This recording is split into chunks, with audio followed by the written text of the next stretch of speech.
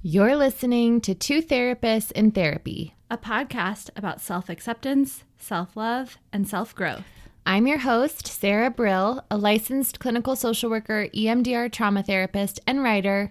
And I'm your other host, Becca Moravec, licensed professional counselor, licensed marriage and family therapist, and Enneagram enthusiast. I'm a 2, Sarah is a 4.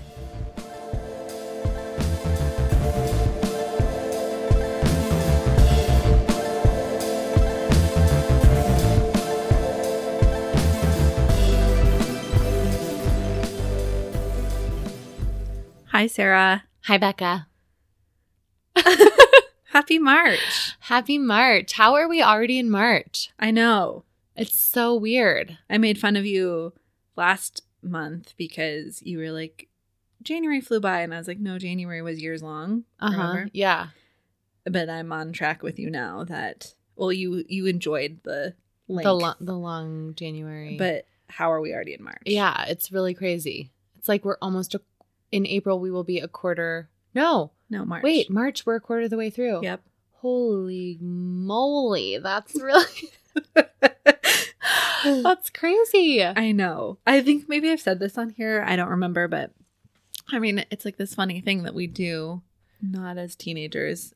As a teenager, I used to make fun of adults who talked about how quick the time goes. Yeah. But then somebody told me, and this makes so much sense. So like for a 5-year-old, 1 year is really long because it's a fifth of their life, right? So it's like that's like so long. But for, if you're 30, then it's a 30th of your life, which is a small amount of time. That's why it goes by quicker. I don't like it. I know. wanted to slow down. I know. But yeah, that makes total sense. Although I'm ready for spring. Yes, same. February in Colorado has been so cold. So cold. So cold. Like I think 2 snow days. Yeah. Too. Yeah. Yeah. How are you feeling today, Miss Becca? I'm feeling quiet. And I'm feeling calm. Quiet and calm. And anxious. Calm and anxious at the same time. Is that possible? Oh, interesting. Like mostly calm, but I have some anxieties in the back of my mind. I don't know. So many things at once. Yeah, many things at once. Care to elaborate on any of those feelings? No pressure. Yeah, I'm feeling calm because things are just calm in life right now. And quiet just because I've been like really contemplative in like my growth in areas that I still need to work on. And when I say still, like I don't mean that in like a surprised way because we never arrive, but just dealing with some emotions this week and going, oh, there's something to address here, and kind of feeling tired of addressing the things. It's such a process. It's a practice. Yeah. But it's interesting because I think that we just signed up, Sarah and I just signed up for our next Enneagram training. And I was just thinking how good it will be to be so intentional about processing those things again. Yeah, it's funny. I was also reminded when we signed up for our next Enneagram training that of that experience of growth that we talked about on here, that when we get new awareness, it often feels like our world gets completely turned upside down and things feel very disorienting. So I'm really excited about it, but I'm also like, oh, I'm not super looking forward to that feeling again. Yeah. But it'll be cool to see what we learn. Yeah. Yeah. What about you, Sarah? How are you feeling? Let's see. How am I feeling? I am also feeling many things at once. I am feeling some dread because I have to do my taxes later today, and I have put them off and put them off and put them off, and today is the day. So I'm not looking forward to that.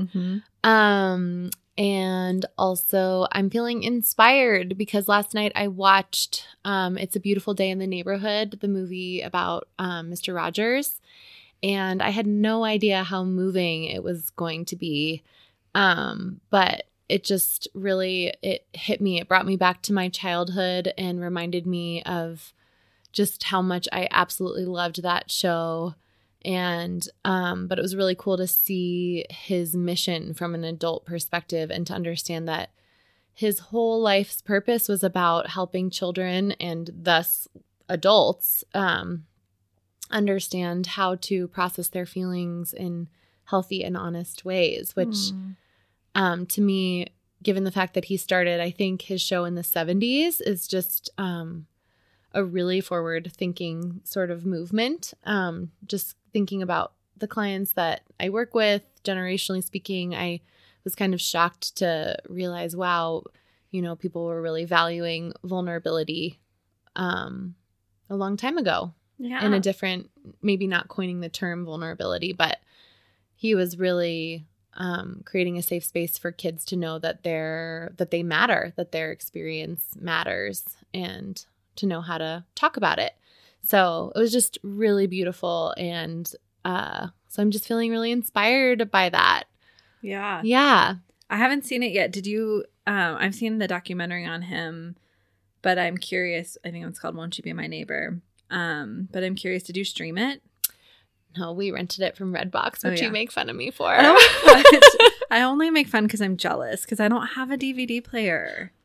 My computer doesn't even have like a place for a DVD. So I have like all these. So I don't make fun. It's just, I think it's endearing. You do? Yes. I told Marcus yesterday when we rented it, I was like, you realize these things will one day soon be a thing of the past. We won't be able to rent a movie anywhere. But yeah, we rented it from Redbox. Yeah. Remember that's when what Netflix was at first? Yeah. My parents belonged to Netflix and they like mailed them a DVD. Mm-hmm. I do remember that. It's crazy. Yeah, I also remember crazy. Blockbuster. But anyway.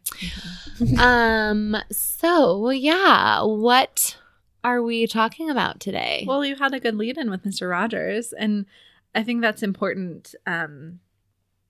Yeah. You talked about vulnerability. Mm-hmm. And so I think we're talking a little bit about vulnerability and communication today. Mm-hmm.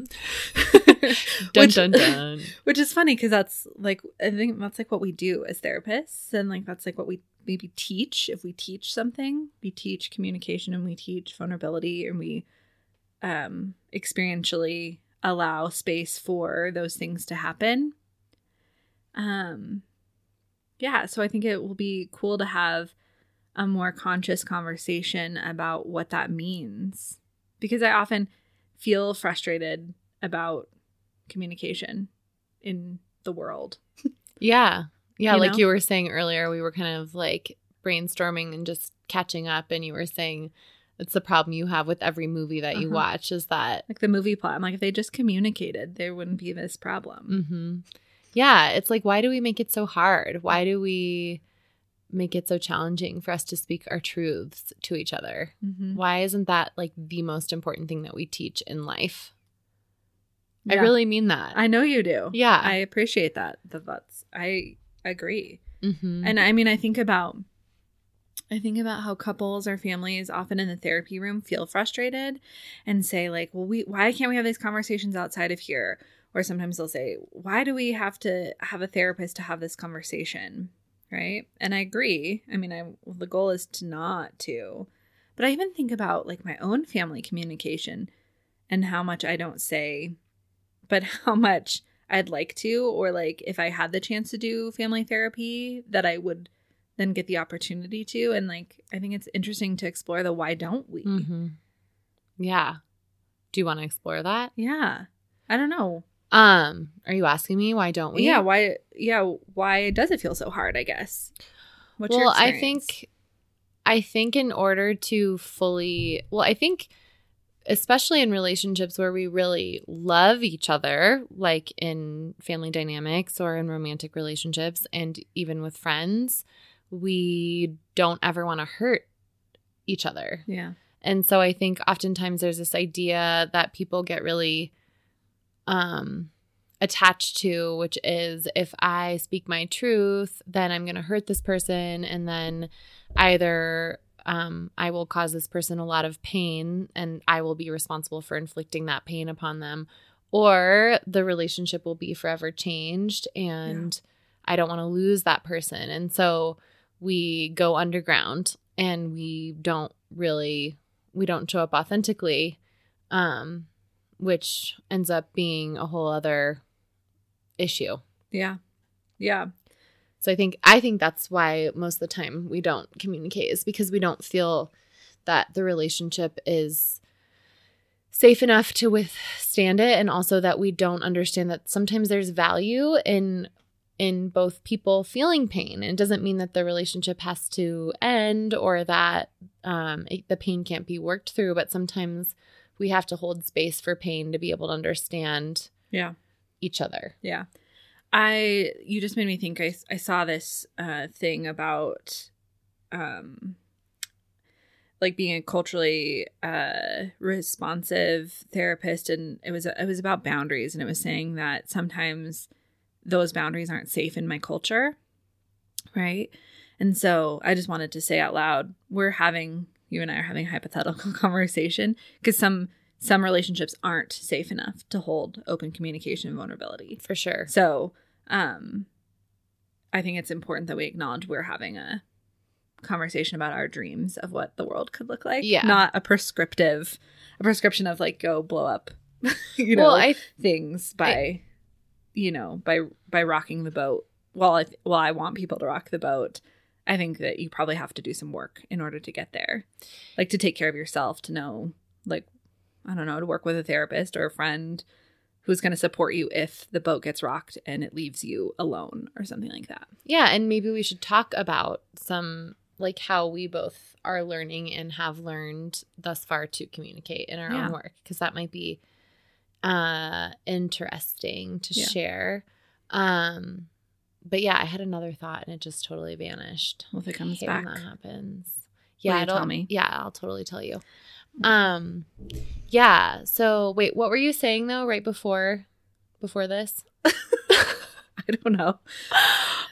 We were just asking why it feels so hard, because it does feel really hard to communicate openly. And you were answering that it's because we don't want to hurt people often, or the relationship can't.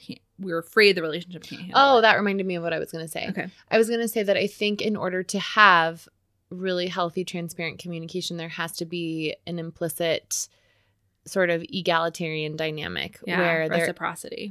Where there isn't a hierarchy power-wise. Good call. Yeah. Which is interesting to think about that in regard to kids and parents. Yeah. Because there's a power dynamic there, but I still think there can be. Parents can create safety. Yeah. Yeah. Yeah. Mm-hmm. What were we going to say? I was just going to say, I think my mom did a really good job of that at times. And I'm somebody who wants to give like really soft feedback because I'm afraid of hurting people, because I can easily be hurt. And so that's a projection of my own. People don't, I want to be careful. But she's let me her and I can give each other pretty direct feedback, and it's been really empowering. And I think I may have talked about that in the episode where you interviewed me, but there was a time where I had to work up the courage to, because I didn't want to hurt her. But my mom was pretty steeped in diet culture, and it really impacted me, and I was really self-conscious around her. And so finally one day I got to say, I need you to never ask me about what I'm eating again. And she's really honored that. And I just think about how distant her and I would be if I hadn't been able to speak that truth to her. Mm-hmm. How did that impact you in a positive way, being able to speak that truth to her? I mean, it was scary because I was afraid of hurting her. I was afraid of making her feel bad. But it impacted me because now I basically was like, this is who I am. And I need you to accept that without question. And so it impacted me in a positive way because it allowed me to continue to be in a relationship with her. I bet it brought you a lot closer too. Yeah. Because if there's somebody in my life, yes, absolutely. It opened up a whole other door. I talk to her all the time about my work with dismantling diet culture. And that wouldn't have been safe had I not been able to ask her that. Yeah. Yeah. That's so cool. Yeah. And I think about people who, like, maybe I can't ask that of, and then if I can't communicate, then the alternative has been just distancing myself. Mm-hmm. So that sucks. It really sucks. Yeah. Yeah. Yeah. Totally. So I'm just thinking, I'm having several ideas while you're talking, and thank you for sharing that. I like your ideas. Yes. I just think, examples of when we can really speak our truth and be heard, and what the aftermath of that is, and how much closer it brings us to people, and how it opens up new doors is just, it's such a powerful experience. And so then that made me think about what is your definition of vulnerability? Ooh.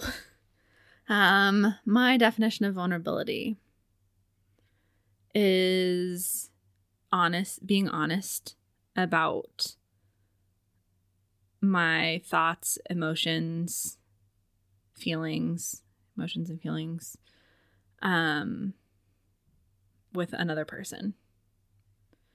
And trusting that they can hold that, and that the relationship will either improve or it will be safe. That's my definition of vulnerability. Do you have a process around your vulnerability? Like, do you make sure you understand what you are thinking and feeling before you share it? Or does sometimes it just come out? I think it depends on who I'm with, right? I think that with my husband, Chad, it can just come out because he can hold it, and he's been holding it for a long time. And I can do the same. We don't always do it perfectly, but I think that I can be less thoughtful, which isn't always good, I don't think. So I think my process, I don't know. That's interesting. I mean, I think it depends on the person. So my process is knowing, is the relationship safe? Like, I can be really vulnerable with Sarah because we have gone through a lot as friends. I know that I can tell her anything and we will figure out a way to be okay. And I trust that she's going to love me, right? I think that's it. Vulnerability is risky. It's super risky. It's so risky. Yeah. Yeah. Ooh, I love that you said that. Risky. Because I've told Sarah things about me or about my life that...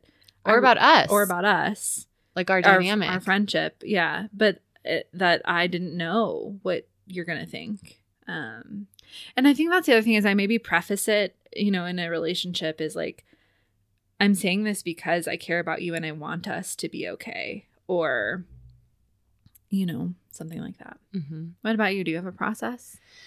Yeah. For vulnerability? Yeah. Let's see.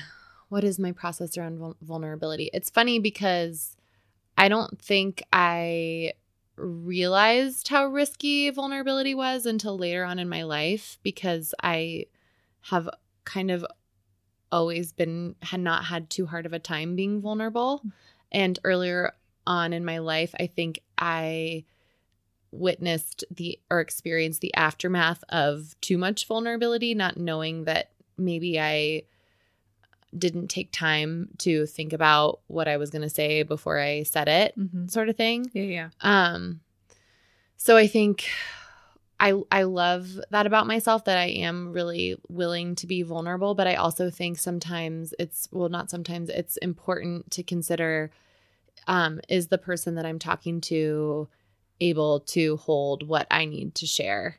And so I think the most important thing is to be vulnerable with yourself, which might sound weird, but I think for me, taking time to really sit with how I feel and writing it down is often really helpful for me to see it on paper. Like, okay, this is my truth, and this is when I'm in my best self. So I wouldn't say I do this all the time, but when I am really in super duper communication mode, I think, taking time to sit down and write down, this is how I feel, and who do I need to say this to, and will saying this to them help our relationship grow, and will it help them see me better, and will it give me an opportunity to see them better? And sometimes I'll externally process that with somebody else. Sometimes I don't write it down, but sometimes I'll talk to someone else that maybe knows the situation, and I will say, like, I'm feeling this. What do you think? Do you think I should talk about it? And I kind of will come to a conclusion of whether or not sharing my truth feels like it would be best for the relationship. Yeah.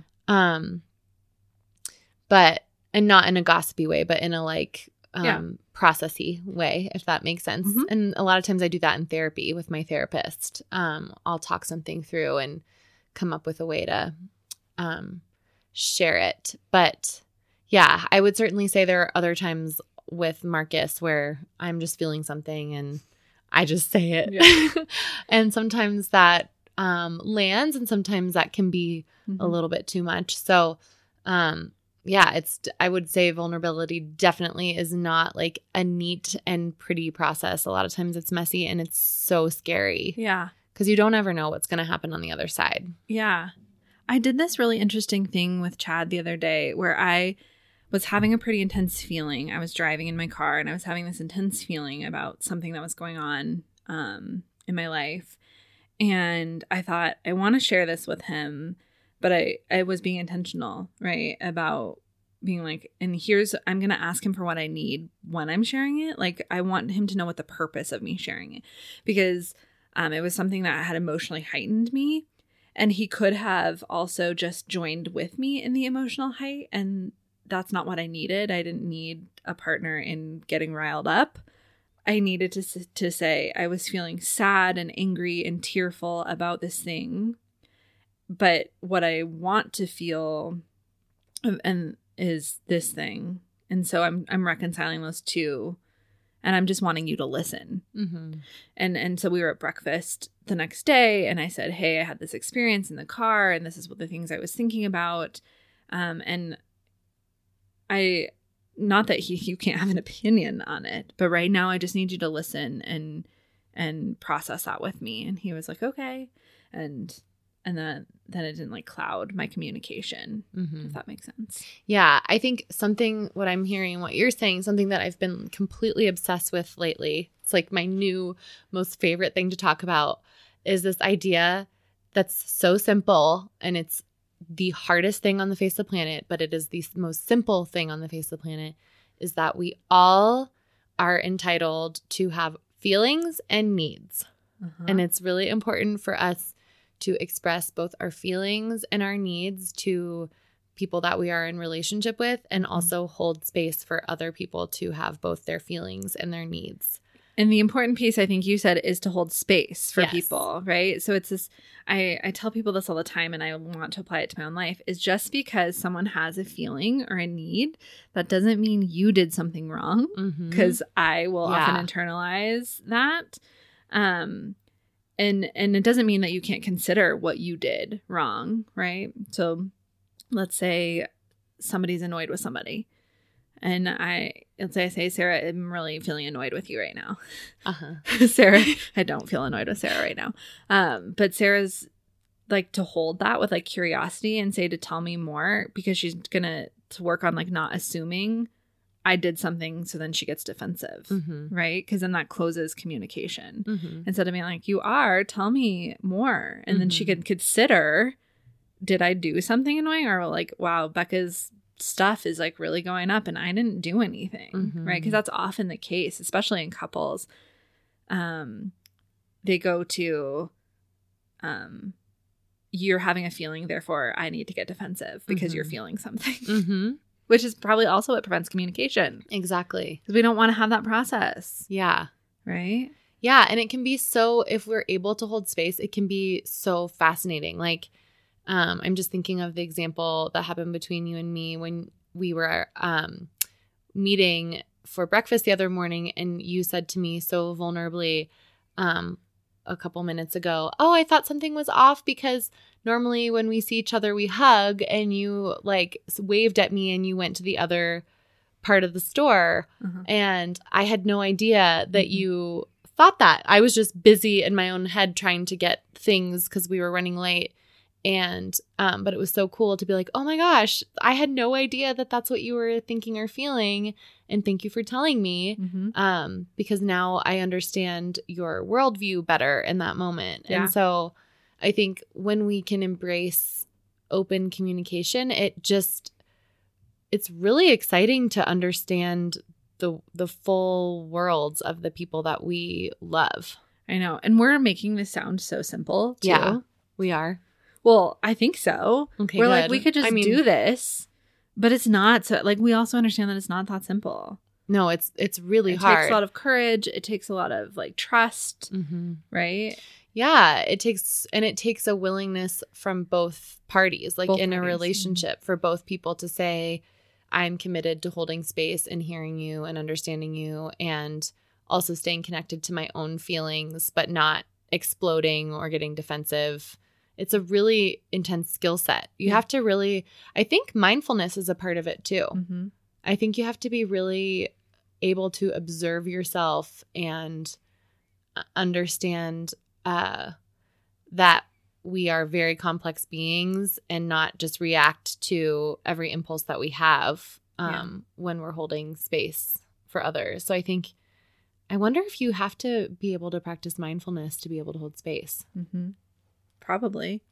This is interesting. Is this getting too heady? Am I getting too heady? No. Okay. I think you're connecting three things. Okay. You're connecting vulnerability, communication, and holding space. Mm-hmm. And I've been thinking about this a lot, that holding space is like this buzzword, and people make fun of maybe millennials for like talking about holding space and is it a safe space.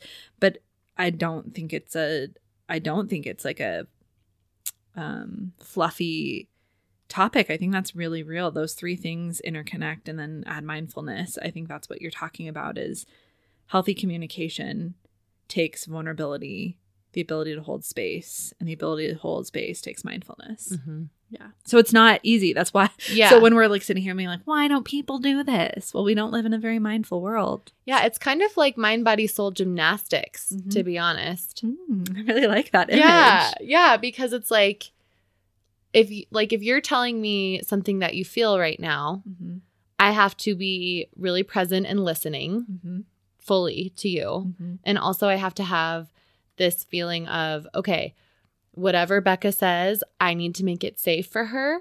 So like sort of like an unconditional love and acceptance of whatever you have to say. Yeah. But I also have to be willing to be completely loving and accepting of my own bodily response that might come up, like that feeling of defensiveness or that feeling of fear or the feeling of sadness or being misunderstood, especially if someone's bringing up something that feels maybe like it could be perceived as like an attack or something. Yeah. So I have to be willing to just like hold the space for my own feelings, hold the space for yours. Yeah. And then I have to be able to also reflect back to you and make sure that you that you know I heard what you said. Yeah. And then give you sort of a synthesis to make sure that you understand I know what you need. Well, that would be if we were doing it perfectly, right? Yeah. Yeah. Yeah. I mean, that's like a lot of things for someone to do. And so what do we do if we're in like relationship or friendship with someone who like doesn't know those skills, doesn't have those skills? I think you can still advocate for it. I think you can too. Right? I love that question. Tell me more. Like, I'm just like thinking about, I don't know. Yeah, being in a relationship with someone who like maybe isn't going to do that work or doesn't know or hasn't heard that before. I feel like you still get to advocate for your needs, right? You just said you're obsessed with everybody is entitled to their feelings and their needs, right? And so part of it would be like saying, I'm sharing this with you because I care about our relationship. What I would like from you is for you to listen to me and hear me, right? And not being concerned with, or like, well, you can be concerned, but that person may do something else with that, right? That person may get defensive. That person may need some time to process what you said or something. But saying like, is it worth you communicating your needs and emotions to that person so that they can do something with it, and then giving it to them to say, you can do whatever you need to with that. And then that will direct how vulnerable I can be with you in the future or whatever. Yeah. And sometimes it's such a growth process because sometimes, like, let's say I asked you to all I need from you is for you to listen to me and for you to hear me. But let's say that you've never had anyone in your life do that for you.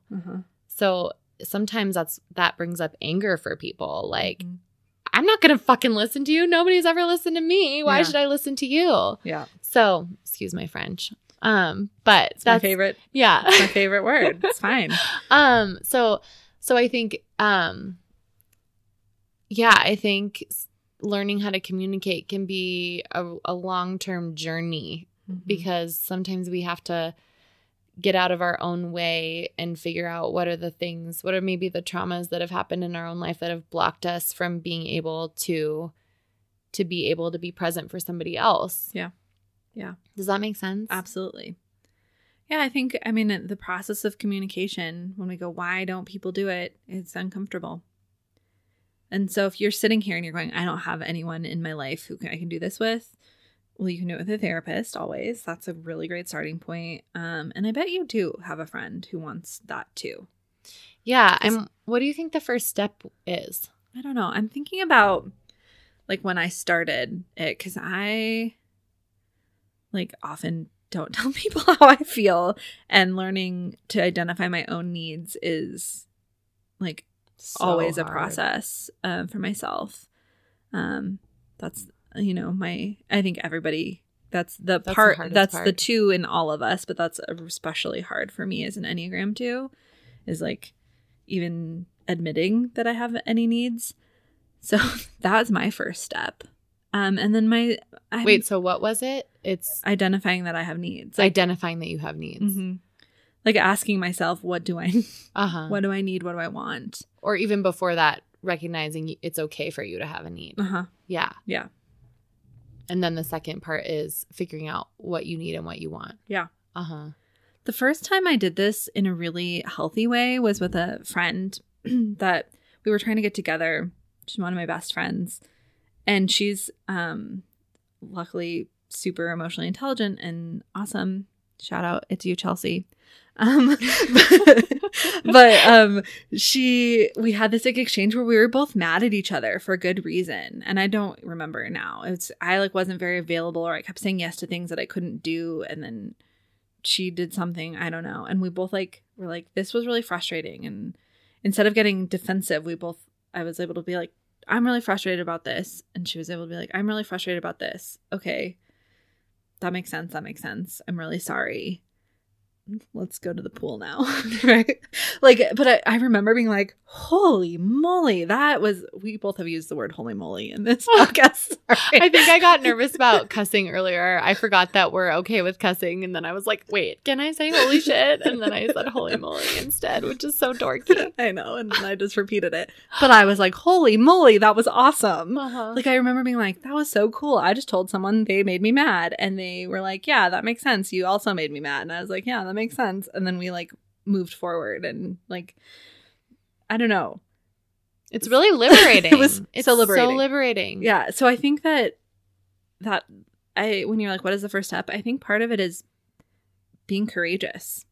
Yeah. What do you think the first step is? Oh, totally. I think there's an inevitable moment. It doesn't matter if you've literally been in a relationship with somebody for 10 years or if it's a brand new friendship and it's the first time you're addressing an issue. There is an inevitable moment when you're being vulnerable where it literally feels like you're jumping off of a cliff. Yes. And you're like, I don't know what's on the other side of this. I don't know if my friend or my partner or my family member is going to catch me and be like, it's okay, you're safe, thank you for sharing. Or are we going to dive into not being able to move forward? Yeah. It's a very scary moment. So I think that's just always, always, always a part of it. Yeah. No matter how great at communicating we become, there's just always that feeling of, okay, I'm jumping off the cliff now. Mm-hmm. What are you going to say? I have two thoughts, but I don't want to interrupt you. Well, I want to hear your thoughts. Go. So when you say jumping off the cliff, there's two things. Is I want us to think about how we want people to interact with us. Like, I want to know. Like, I want my friends to be honest with me. So why do I think that I shouldn't be honest with them? Mm-hmm. Or like, I want to communicate. I want to be a person that people can communicate with. So like, that feels like a good place to be like, if I was Sarah, like, or if Sarah was feeling the way I'm feeling, wouldn't I want her to tell me? Mm-hmm. Absolutely. Mm-hmm. And then the other piece is we have to stop when we're like trying to protect people. So like if I'm like, we're not trusting that people can deal with hard emotions. Yes. Like if Sarah tells me that I hurt her and I'm sad or I'm upset or like whatever her feeling and need impacts me and makes me deal with a feeling, she doesn't need to protect me from that. I'm capable of feeling feelings and like. Yeah. And sometimes when we bring up hard feelings for other people, that's an important growth moment. Yeah. Like sometimes it really sucks to see somebody that we love sad because of something that we brought up. But sometimes that can be an opportunity for that person to say, wow, I got really triggered by that. And maybe there's some trauma there. Maybe there's a memory I have or an experience I had that gave me a belief about myself. And I need to look at that because that's holding me back in a certain way in my life. And I know this person that I love didn't intend for that. And so I want to look at this like big emotional response that's coming up. So yeah, like sometimes even though when we communicate and we jump off the cliff and maybe the person on the receiving end of the vulnerability can feel flooded or overwhelmed, we can hold space for that too. And we can know that we can navigate our way through that. And that might be a really important growth opportunity for both people to not only grow in their relationship with each other, but also individually. Yep. Because how do we, I don't know how to grow without feedback. Yeah. Like, I feel like that's an important part of growth. Yeah. It's interesting. I just finished, The Complete Enneagram by Beatrice Chestnut, which is, you got to read it. It's freaking amazing. And I love how she talks about the numbers on the Enneagram, so personality types, of being parts of all of us. And so that's the 9 in all of us that wants to keep harmony and peace keep. But what ends up happening when you keep harmony and peace keep is you end up maintaining the chaos instead of creating true peace, right? Because so true. Whoa, that's powerful. Because true peace happens when we're vulnerable and have courageous conversations and are communicating effectively. So peace can't really happen unless you're being honest. Sarah teaches me that all the time. Well, sometimes I can be a little bit rough around the edges, but I'm glad that you feel like I teach you that. You do. Yeah, so I don't know. I'm wondering, do we have any like closing thoughts? Yeah, just maybe encouragements. Yeah. I mean, I was just yes. Ooh, I love that. Encouragements. I have some. Yeah. Say your encouragement. Okay, so this has been my new favorite thing. And it sounds a little bit procedural, but I feel like I hear people a lot of times say to me, like, how do I tell somebody something hard? Or how do I deal with this like really uncomfortable thing that keeps coming up for me? And so I have these steps that I've been practicing myself and that I've also been sharing with other people, which I'd love to share with all of you, which are the first thing. So it's kind of like a 4-step process. The first thing is to, if you're feeling overwhelmed or if you're having a really intense emotion, notice where in your body you're feeling it. And once you've identified where in your body you're feeling it, then you can literally pull up a list of feelings on Google. You can literally type into Google list of feelings and just write down all the feelings that come up for you, all the things that you notice in your body. And then the next thing is write down a sentence for each feeling. Like, I feel sad because I didn't get to say bye to my husband this morning before he left for work. I feel mad because I had a weird interaction with a friend today. I feel lonely because I miss my family. Those are just examples of sentences. And then after you're done with that, then ask yourself, what do I need? And this is the hardest step. As Becca mentioned earlier, I think it's universally the hardest step. Yeah. And sometimes it can be something really obscure. Like there's this Facebook video that somebody sent me recently of this little girl. She's having a meltdown and she doesn't know why she's crying. And her dad's like, do you need a snack? do you need to listen to some music? And she's like, yeah, I need a peanut butter and jelly sandwich. And like, then it cuts to her eating peanut butter and jelly sandwich. And she's like so happy. So sometimes our need is just like, it's literally that. Biological. It's like being a little kid. The little kid inside of us is having a temper tantrum and we need a nap and a snack. Like sometimes that's what it is. And then sometimes it's like, I need reassurance. I need a hug. I need to sit down and have a conversation about a really hard thing. Like, beautiful. yeah. So that's my encouragement, is to do those 4 steps and challenge yourself to do it at least once. I'm going to do it. Yeah, you are? Yeah. Yay. Okay, cool. What's your encouragement? My encouragement is in March to be intentional about courageous conversations. Ooh. Mm-hmm. I love that. Yeah. Like if there's a conversation that you know that you've been needing to have, my encouragement to you is to let that happen this month. Lean into it. Lean into it. Ooh. Mm-hmm. Ooh, I'm kind of excited to follow up about that. Yeah. In April, and like, about your courageous conversation. Yeah. Yeah. And if you do that, then email us and let us know. Ooh. Yeah. Oh my God. I love that. We're idea. 2therapistsintherapy@gmail.com. Or you can DM us on Instagram. Oh my gosh, I want to like high five you on that idea. My hands are so sweaty. It's okay, I won't judge you. I'm going to do this. Like they're like wet. There's vulnerability for you. When I record this podcast, I'm so anxious that my hands, your palms are get sweaty. Mm-hmm. Well, I really appreciate you sharing that. Sorry. It's so real, and I love that encouragement.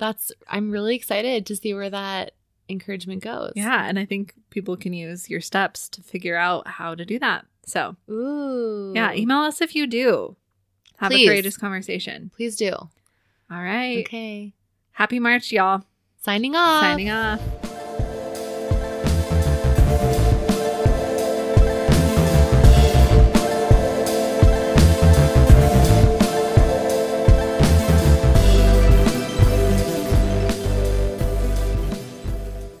Hi, it's Sarah and Becca again.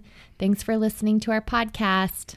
You can tune in on your favorite podcast player every other Monday to hear us talk with special guests about self-acceptance, self-love, and self-growth.